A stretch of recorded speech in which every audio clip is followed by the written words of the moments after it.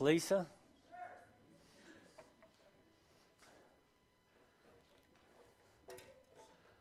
I'm so glad you guys are all here because it really would have went weird preaching just to Lisa and Jim. So had these notions in my mind of who, if anybody was going to show up this morning. But glad you're here. Hey, we are in Acts 1:8 and Acts 1 through 8, actually. Scott has been doing the series on Jesus' last words. And this morning, these are his final words on earth. So I'm assuming it's the end of the series. I don't know. But these are the last words of Christ. Let's read them together, or I'll read them. You follow along, actually. In the first book, O Theophilus, this is written by Luke, so this is his second book. I have dealt with all that Jesus began to do and teach until the day when he was taken up, after he had given commands through the Holy Spirit to the apostles whom he had chosen. He presented himself alive to them after his suffering by many proofs, appearing to them during 40 days and speaking about the kingdom of God. And while staying with them, he ordered them not to depart from Jerusalem, but to wait for the promise of the Father, which he said, "You heard from me, for John baptized with water, but you will be baptized with the Holy Spirit not many days from now." And so when they had come together, they asked him, "Lord, will you at this time restore the kingdom to Israel?" And he said to them, "It is not for you to know the times or the seasons that the Father has fixed by his own authority, but you will receive power when the Holy Spirit has come upon you. And you will be my witnesses in Jerusalem, in all Judea and Samaria, and to the end of the earth." And when he had said these things, as they were looking on, he was lifted up, and a cloud took him out of their sight. And that's it. That's it. Jesus is gone. He's drifting up into the clouds right before their very eyes. And the disciples are standing there watching him. And can you imagine what was going through their minds at the time? I mean, it's one thing to see Jesus just being lifted up into the clouds. It's another thing to have his last words saying, "You will be my witnesses to the ends of the earth." And you got to remember who these guys are. Because it wasn't very long ago, if you remember, that one of them completely denied Christ. 3 times, in fact. We're talking like a couple months ago.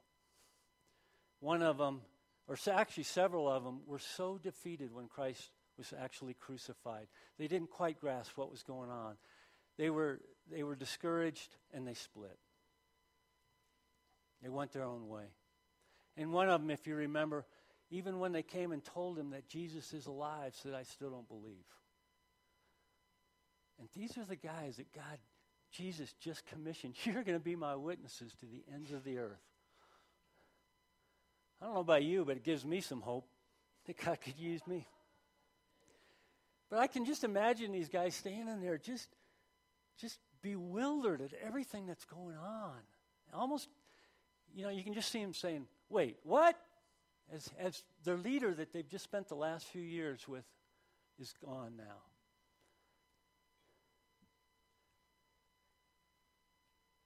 I don't know what went through their mind, but can you imagine them pondering on that? "You will be my witnesses." I mean, think about what they would be up against. Think about just locally what we would be up against, what they were up against, to be his witnesses for the message that Christ had. Forget about the rest of the world, but think about locally. The local people were hostile to Jesus, were they not? They didn't like Jesus. Remember when Pilate said, "I'll release Jesus"? And they said, "No, crucify him." The mob went crazy. "Crucify him. Give us Barabbas." I mean, the whole message of Jesus Christ would have threatened a lot. It would have threatened the entire Roman government. Really. The Roman government didn't think too highly of anybody that was more important than them. It would have threatened the religious order of the day. The religious leaders of Jesus' time did not like Jesus. They didn't believe in the fact that he was who he said he was. I mean, think about the guys you're just rubbing shoulders with. Think about us locally in the businesses, the guys down the street that just make idols for a living. The whole message of Christ would have threatened that. In fact, it would have threatened the entire social order, because back there in that day, depending on where you came from, who you worked for, and everything, kind of determined determined who you were. But Christ's message now, everybody is equal. In fact, even women are now equal in the sight of God. It would have threatened all of that. And these guys are sitting there. Wait, what did he just say to us? And Jesus did say, wait. He said, wait. Wait for the Holy Spirit to come upon you, because then you will have the power of the Holy Spirit. God's timing is perfect. That's quite a statement, isn't it? I mean, who am I to tell him it's not? But it is. Can you imagine if these guys had been left on their own accord to go preach the message to the entire world? If it would have been up to them. But get this. It's now Pentecost. Okay? Pentecost goes way back to the celebration. It was originally called the Feast of the Weeks. And what it was is a celebration of the harvest. It was a celebration of thanking God for the harvest that was coming in. Pentecost actually just means 50. 50 days from Passover, they celebrate Pentecost. So here we are. Christ was crucified during Passover. Here we are 50 days later. They're celebrating Pentecost. Feast of the Harvest. Celebration of the harvest. And the disciples and a bunch of other believers are gathered together. And they get nailed.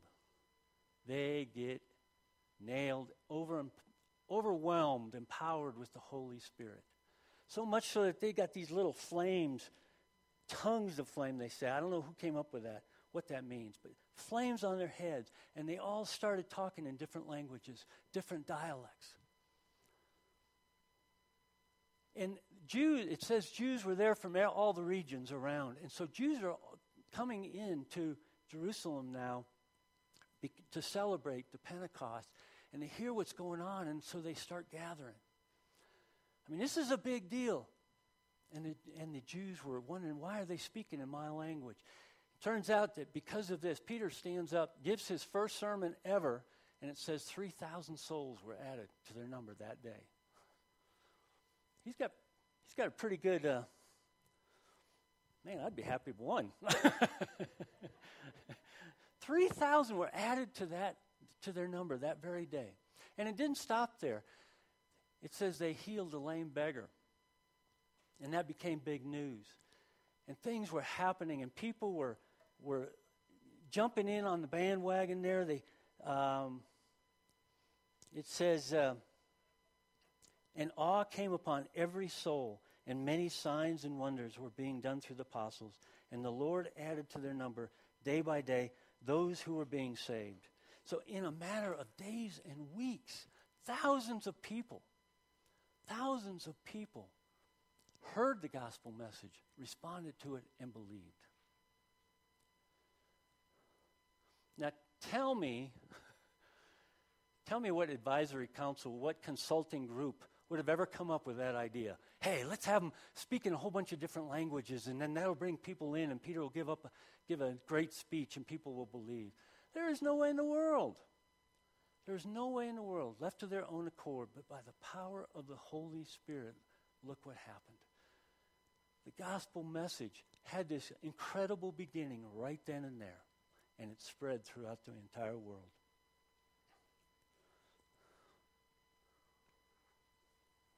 You know, as I was reading this and going over this passage, it hit me. It hit me because something hit me that I'd never actually realized before. And because I've always looked at this passage as part of the Great Commission. It's kind of, you always look at this Acts passage and the passage in Matthew, at the very end of Matthew, as the Great Commission to go and make disciples, go and preach the word. But in the Acts scriptures, you never see the word go. You never see a command to go. And actually, so it got me kind of interested, so I looked up the word go, went back to the Matthew passage and looked up the word go in the Greek. And it kind of caught me by surprise, because there actually is no command to go in the original words of this. It has to do more with when you're on a journey, continue on in a journey, add to what you're already doing. It was not a command to go. And I kind of, so I thought, I better go check out and see what wait means, and wait on the Holy Spirit. And so I looked up the original. You know what it means? It means wait. That's all it said, wait. But when I was looking at the two passages, it kind of hit me that there was no command to go. There's definitely a command to make disciples. But I started looking at this passage a little different. And rather than Christ kind of giving the command to the disciples that you're going to be my witnesses now, it's almost as if he was saying, here's what's going to happen when you are filled with the Holy Spirit. And if you think about that, they're two entirely different concepts. Because one of them, a command to go, kind of puts a burden on us to perform, doesn't it? It's saying, hey, you need to do that. But the other, what Jesus was really saying, I'm almost believing that Jesus was now actually giving his disciples a great encouragement rather than a command. Because what he's saying, he's foretelling what's going to happen when the power of the Holy Spirit comes upon you guys. Rather than seeing it as a command for us to perform, it was a great encouragement to them to say, this is what's going to happen. You guys are going to get nailed with the Holy Spirit, and as a result, you will be my witnesses to the end of the earth. Now, don't get me wrong. I'm not one of those guys that think that, oh, yeah, when you believe in Christ, you don't have to do anything. He does everything through you, and you just, be a spiritual zombie and Christ will do it all. No, I don't believe that at all. I mean, there are commands that we have been given. There are calls to obedience. There are responsibilities that we have when we make a decision to follow Christ. But think about the difference here in this particular context between a command for you to go and perform and look what's going to happen when the power of the Holy Spirit comes upon you. Isn't that cool, though? Spring is the time of the year when I burn the ditches in my hay fields. And it's kind of cool that I got it done before the snow this year. But normally what happens is when I cut my hay fields, you can't cut right up against the ditches. And so you have this tall grass that's there, and it falls down and gets all matted up, and it makes it hard for the water to flow through the ditches, makes it hard for you to get the water out and put it where you want it. And so you burn the ditches in the spring because the grass that you did cut last year is real short right now, and it's turning green, and it's got a lot of moisture in it. And so when the flames hit it, it goes out, usually. That's normally the case. However, a few years ago, that wasn't the case for me. And Abby still gives me grief for this. But I went to burn a ditch, and I had my truck parked, a few hundred yards away with 300 gallons of water in it just in case. And I dropped a match in the grass, and all of a sudden, it just started burning in a circle. And I'm out there with my shovel and my heels running around in a circle trying to put this fire out, and it's just getting bigger and bigger and bigger. And when it got to be 100 feet in diameter, I'm going, ah! And I had to call the fire department. And the fire department came, and about 40, 50 acres later, they had it out. But think about it. There was absolutely no way in the world that I was going to put that fire out with my shovel. And the fire department, 3 minutes away, had everything that was needed to take care of it. They had the manpower. They had the equipment. And even against my own pride, I had to call the fire department. Now, let me ask you something, though.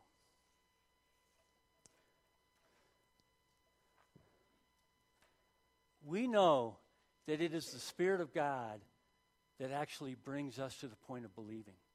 It is the Spirit of God that leads us to truth, that leads us to our faith. It is the Spirit of God that convicts and reveals the truth to us. Do you think that God would bring us to that point and say, okay, I got you here. You're on your own now. I got you this far. Here's my list for you. I don't think so. I don't think so. And as easy it is for me to stand up here and tell you that from a Sunday morning sermon, I'm so guilty of it. I'm so guilty of taking over on my own. In fact, I'm so guilty of it, I've even termed a phrase for it, because I've seen that in hindsight, I see where God has led me into an area, God has led me into something, and so I say, okay, yeah, and I'll take it, and I'll run with it. And I'll start doing it on my own accord, in my own thinking, in my own mind, and all of a sudden, bam, God will snap me back. I call it God's bungee cord for me. Because he'll snap me back to him.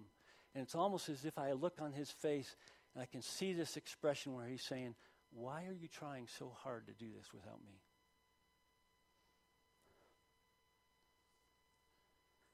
In Ephesians 6, we're told that we do not wrestle against flesh and blood, but against the rulers, against the authorities, against the cosmic powers over this present darkness, against the spiritual forces of evil in the heavenly places.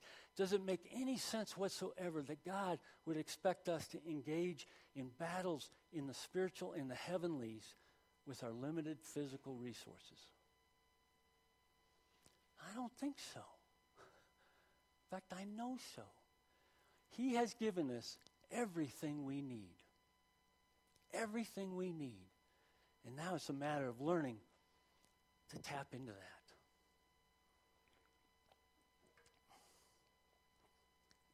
You know, I believe that I really believe that the Spirit of God is at work all around us. In fact, I believe that miracles are happening around him, the divine intervention. But sometimes we just fail to see it. Sometimes we just do not recognize it because that's not where we're trained. That's not where our focus is. What's our normal response to anything? My understanding of it. Here's what I can do about it. Nothing wrong with that. That's how we're brought up. That's how we're trained. But there's so much more. It's almost like fighting a 100-acre fire with a shovel when the fire department's 3 minutes away.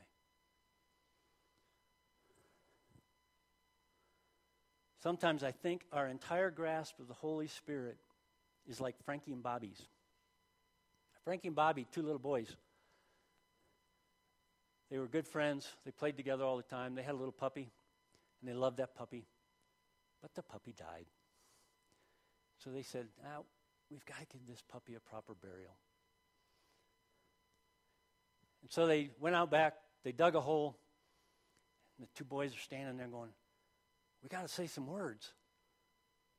And Bobby says, well, what do I say? And they think for a minute. Frankie goes, say what they said at your Uncle Joe's funeral a couple weeks ago.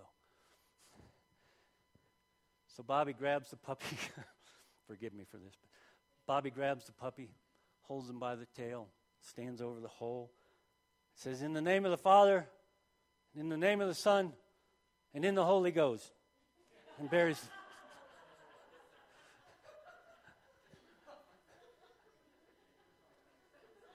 But sometimes I think that's the extent of how we understand the Holy Spirit. I'm glad you guys are awake.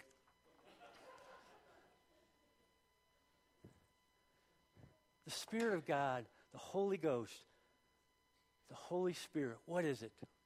What is it? Is it a person? Is it some mysterious force that acts like the wind?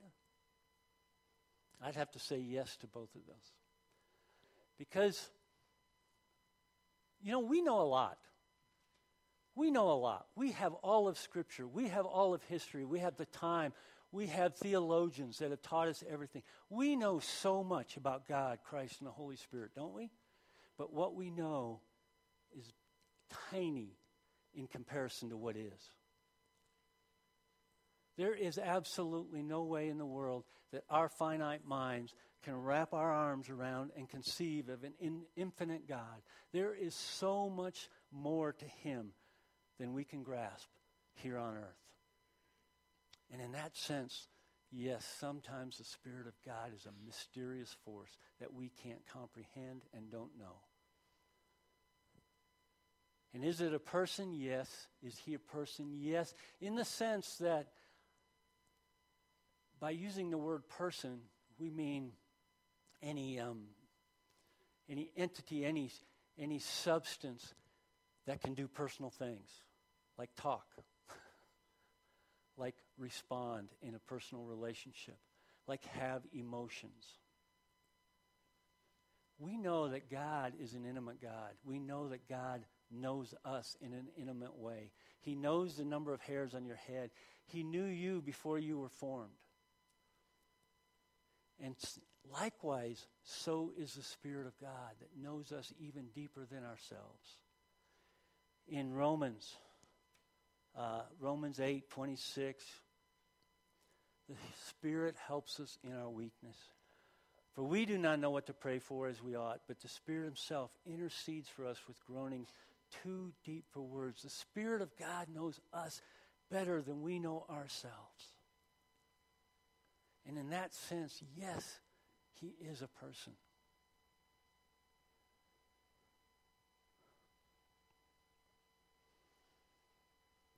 And if he's a person, doesn't it make sense to nurture a relationship between him and you?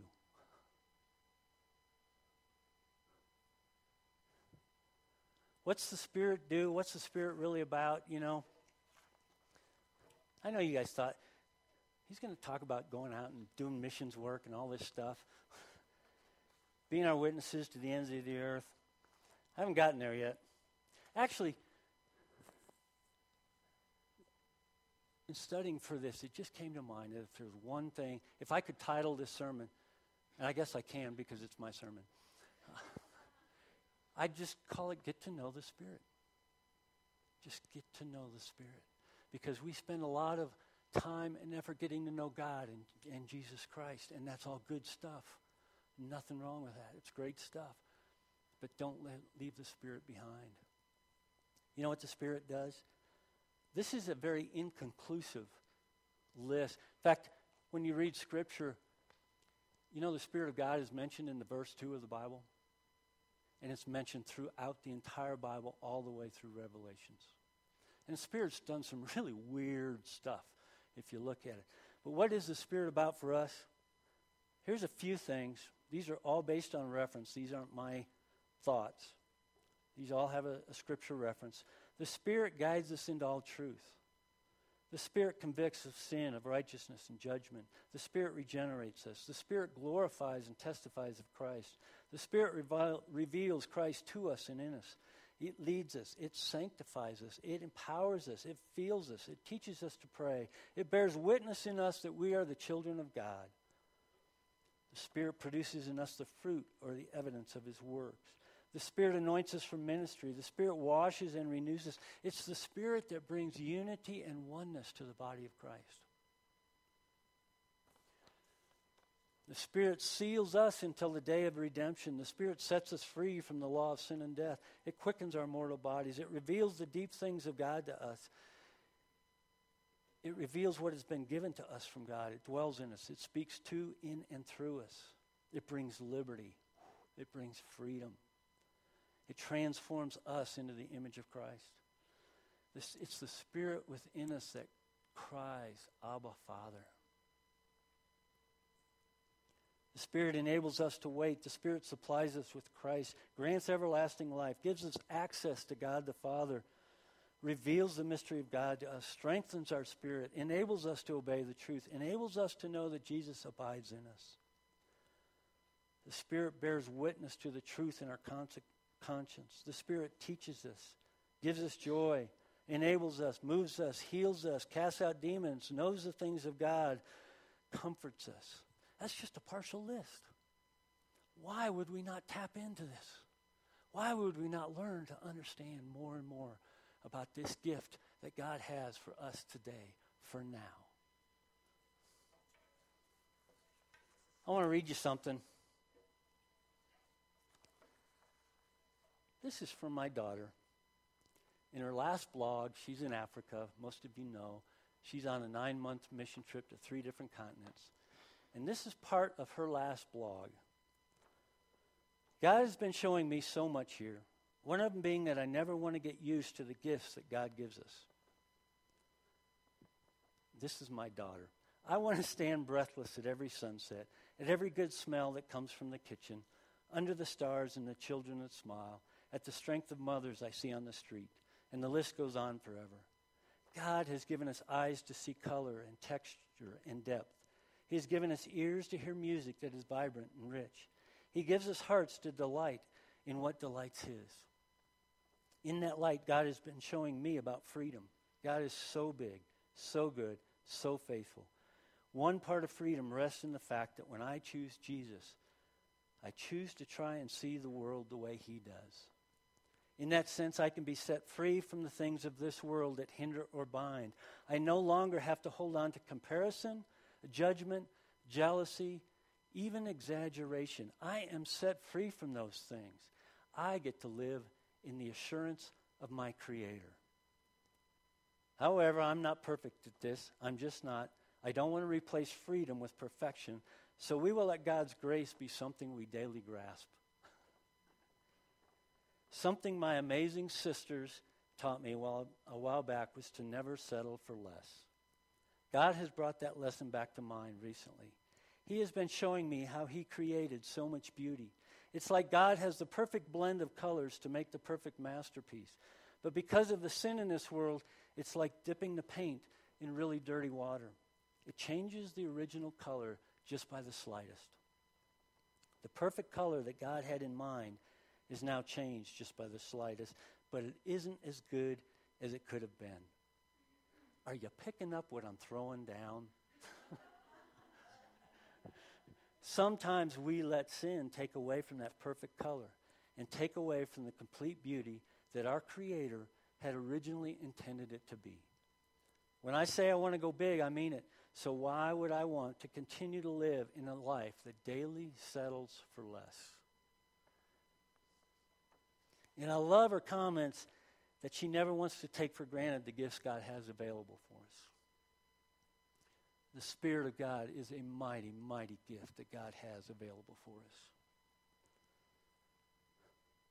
And I love what she says about freedom because the Spirit sets us free. But I really, really love what she says about not settling for less. Because we settle for less when we go about thinking that we have to deal with it all ourselves. Yet God's design all along is that He has given us a comforter, an advocate, a helper, a teacher, an enabler. And not tapping into that is like fighting a 100-acre fire with a shovel and not calling the fire department.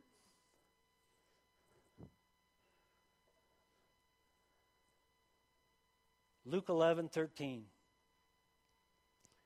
If you then, who are evil, know how to give good gifts to your children, how much more will the Heavenly Father give the Holy Spirit to those who ask? Let's pray.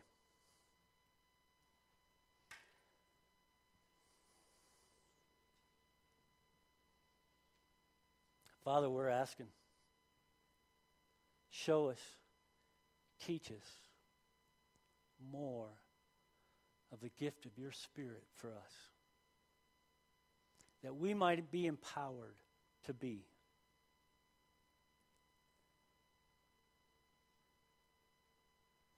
We're asking, Father, and in your name we ask. Amen. Amen. Thanks, you guys. Have an awesome Sunday.